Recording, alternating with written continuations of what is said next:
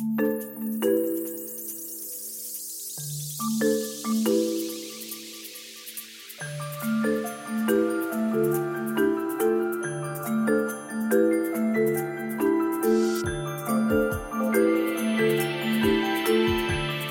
everyone, this is Matthew Knight, founder of Leapers and host of No More Watercooler, our podcast with the self-employed on mental health and work. We've just finished the last episode of season 1, which has been very much a prototype or a pilot or a test just to see what happened. I didn't really have any kind of intention beyond recording a few and just seeing how they went, and if they are valuable to people and people are reacting well, then we'll carry on.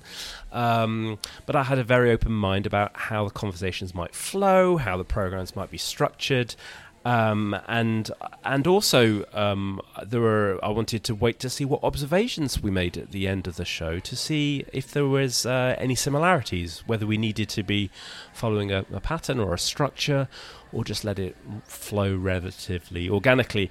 But I think there have been two things which have been really interesting about all of the people that we've spoken to. First of all is just how honest and open they've been in sharing their story, in sometimes very intimate personal details, which is not something that you would share with people that you know personally, yet alone professionally. So I think I want to thank everybody again for being honest and open. And I believe a lot of the reason why people are being so open is because others have supported them and been open to them.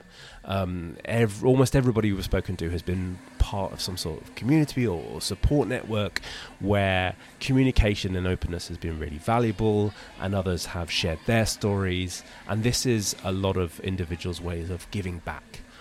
Because if they're sharing their own individual stories and others hear it and it resonates with them, or it supports, or it helps them, or it helps them just reflect and say, oh yeah, no, actually I'm feeling that as well. This isn't just an individual, an issue thing, but rather it's part of the experience. I think that is hugely beneficial, and that's why a lot of people are willing and open to give back and share their stories. The second thing, which I hadn't really considered, was how useful this is for organizations, not individuals who are freelancers, but organizations who are working with the self-employed, with independent talent, with external individuals, because you're hearing some of the genuine challenges and issues and hiccups and process problems and frustrations and opportunities to work with these individuals better. Not just to give them more moral support and to say, you're doing fantastically, but from a pure process and performance and effectiveness and business perspective, how you can work with external individuals and self-employed individuals and small businesses, anyone, frankly, to work with them more effectively. More open communication, more understanding of what they need, more communication of what you need, and iteration around different working models and styles and patterns. We haven't found the single silver bullet yet of how people work together. I don't think we ever will. There's no single model. People are too complicated and nuanced, and hopefully that will always be the case. It takes time and effort to build relationships and trusts with people, and it's even more complicated when you're working in rapid project bursts or short-term teams. You need to make sure that communication and that trust building is right up front. So I think there's a lot for organizations who work with individuals here to take and understand how they can work with others better, not just the self-employed, but their own teams as well, I think. There are also 6 key themes or tips or techniques or observations from the conversations that we've had that I thought I'd love to just pull out and play back.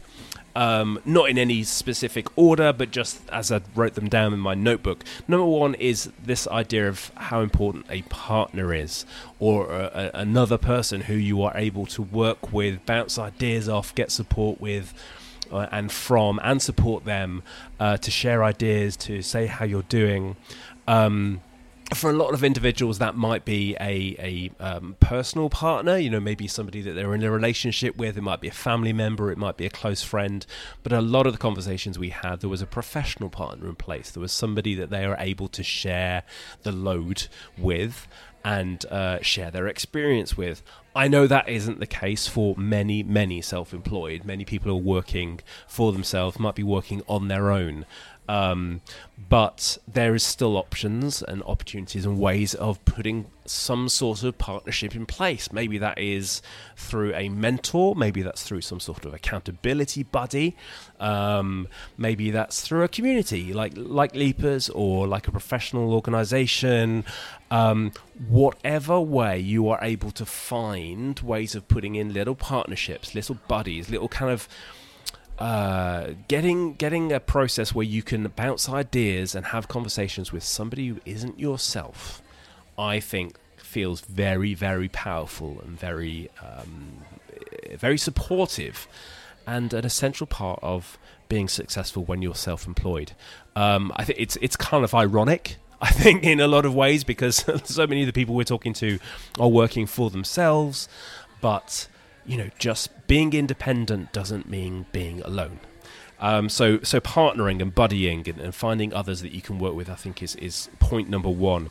Second point, which comes through really clearly and frequently, is this idea of boundaries, putting boundaries in place, healthy boundaries of where you shut your laptop at the end of the day, or where you don't accept emails anymore, or even not necessarily being that black and white, but just kind of when and where and how you're willing to work, and being really strict with yourself about those boundaries. I think pretty much everybody said it's really hard. It's not the easiest thing to do, and I certainly know whenever I'm giving advice, boundaries is probably the top 5 things which I suggest, and I'm also awful at doing it. I'll be reading emails at 2 o'clock in the morning. I'm recording this on a Sunday evening. They're not the easiest thing to put in place, and not everybody necessarily likes strict regimen routines and structure around their day. However, it's one of the biggest things which you give up when you walk away from a perm or a job type employment, is some sort of structure around the day. And even the simple thing of commuting, which I think is generally one of the biggest reasons why people start freelancing is because they hate the commute. Even the benefit of just leaving the office, having 20 minutes to switch from one mental state to another state is something which you walk away from. So what are the ways in which you can put boundaries in place? What are the ways in which you can make sure that you're just checking in on yourself to make sure that you're not constantly going over those boundaries and reviewing them from time to time? Are they working for you? The third thing, this is probably the number one thing, is communication. Being really, really communicative to others about what you need. Understanding what you need is incredibly hard, I think, as a starting point. But when you do understand what you need and who you need it from, being able to communicate how you're feeling, how you're doing, and communicating that to those who you're working with. That might be to these partners or these accountability teams or whoever you're working with. That might be to the client. If you're not communicating where things are going wrong or where things are going well, there is going to be a breakdown, and you're not going to be as effective as possible. I think there's also an element about communication with yourself and being honest with yourself, and not just letting stuff wiggle around in your head all the time, and capturing things which you say, actually, this is really important to me. I need to make sure that I am explaining that to others when I'm working with them. Feedback is also a huge gap for many people, that communication back from the client, the person that you're working with, or indeed the teams that you're working with, perhaps during a project, but also after a project has finished, to understand where did it go, what impact did it have subsequently. So post-project communication, I think, is a big gap for a lot of people. Certainly for a lot of organizations are not putting things in place in order to follow up with the people they work with. So communication is probably number one, but comes in at number 3. Number 4 is tracking. Not timesheets. I'm not talking about putting ridiculous process in place for yourself as a self-employment, but even just keeping a notebook and keeping an idea and a track and a sort of record or a journal of how you're doing, of how you're feeling, how different experiences and activities and work are making you feel. Because I think a lot of the time in the moment it's really hard to reflect. You're doing whatever you need to be doing and probably doing it to the best of your ability, but stuff gets in the way. And if you aren't taking that time at the end of the day to just note down how you're feeling, what the situation was, what the environment and the context and the influences and the things which went in to make that up, it's really hard to think about that the following day or the following week or the following month.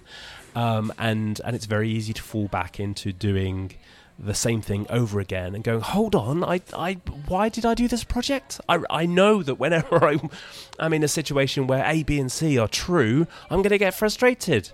So without tracking the experiences that you're going through, without journaling and reflecting and then saying, hold on, every time I do this type of project, the work isn't great, I'm not enjoying it, the client isn't enjoying it, that's not a positive thing to do.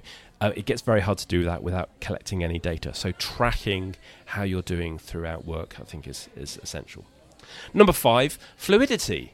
And when I say fluidity, I'm talking about fluidity of definitions. We've talked a lot about freelance or self-employment or working for yourself or full-time jobs or part-time jobs. There are so many different variations on a theme, and work is getting more complicated in terms of how it is defined.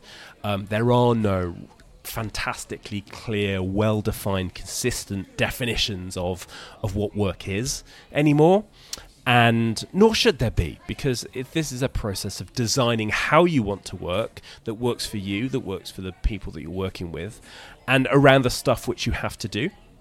So it's about designing the things which fit together in order to make work well for you. And the fluidity piece is really interesting for me because a lot of the people who we spoke about haven't just switched from one work mode into another, but are constantly moving into different types of engagement. So we spoke to Adrian about his movement between full-time employment through redundancy into long-term contracts, into perm, back into freelance. Other members of the podcast have been talking around how actually they've built up portfolio careers, or they're doing a little bit of this and a little bit of there, and this idea of, would you switch back into employment after being freelance? So many of them people have just said absolute no. But equally, that there have been other people who've spoken to who've moved between different types of roles. And I think, personally, that fluidity is just going to increase. And maybe we'll start to have less and less of a conversation about moving from full-time employment to self-employment, and more just around how actually work is a little bit more fluid and you move into different projects and types of engagements over your career. And that's okay. And the labels are not necessarily as important. Which hopefully makes it a lot easier for people, that they're not making a huge leap from full-time employment to self-employment, but they can move into some sort of transitional role to see how it feels and build up a support network before they step into that wholeheartedly. And the final point is it's not just you. The experiences which have been shared over the last couple of episodes have, I know, resonated with a lot of people already, and some of the comments which you've had on the episodes have been, kind of summarised as, OMG, that's completely me, I felt exactly the same, or I went through exactly the same thing. This experience is something that affects a lot of us in very similar ways. We might be doing radically different types of work. In the Leapers community, I know that we have lots of people in marketing and research and journalism and graphic design, but we also have a nuclear decommissioning engineer. It's a very, very, probably very different on the day job kind of skill set required. But still very similar experiences as going into self-employment in terms of having to find the work and set your own business and understanding boundaries and working with the clients and invoicing and accounting. So no matter what the craft skills are, a lot of the very similar emotional experiences are there and behavioural experiences are there. And I have taken a lot from having these conversations in just hearing others having gone through the same thing and said, oh, actually, okay, so that is not a failing of mine. That is not me getting something wrong here. That is just an inherent part of what self-employment is like for many people. Or, oh, okay, that is something which we all share, and perhaps it's part of the human experience. It's just that we all have fear and anxiety or confidence issues at times, and it isn't me. I'm not dealing with it on my own. There are many, many other people who are having a very similar experience, and by clubbing together in some way and sharing those experiences and how we dealt with them, how we built resilience around them, or even just saying, hey, yeah, I'm having a crappy day today as well, and just having a good old hug or making a cup of tea for each other virtually or otherwise. There's a huge benefit in just sharing these stories with each other and realizing that it's part of the experience. And the more that we can talk about it, the more that we can share and recognize that others, many, many others, are going through very similar things. Hopefully, we'll all be able to build a better support network for each other so that we can all work well. I would like to thank everybody who took the time to speak to me over the last few weeks. We are in the current process of recording season 2, and I would love to hear from anybody who is open to sharing their experiences of self-employment, freelance, working for themselves, taking a leap from a full-time job into any other form of employment, and equally people who have gone the other way, who have freelance, they tried it, it didn't work, and they've switched back to a full-time job, or it did work and they've switched for another reason. I would love to hear from anybody who has a really interesting story around how mental health has directly impacted or changed the way which they work, and is willing to openly speak about it on the podcast. So please do let us know, leapers.co/podcast, and click on the nominate a guest link. And we'll be back in probably 8 weeks with season 2. I'm Matthew Knight, and until then, work well.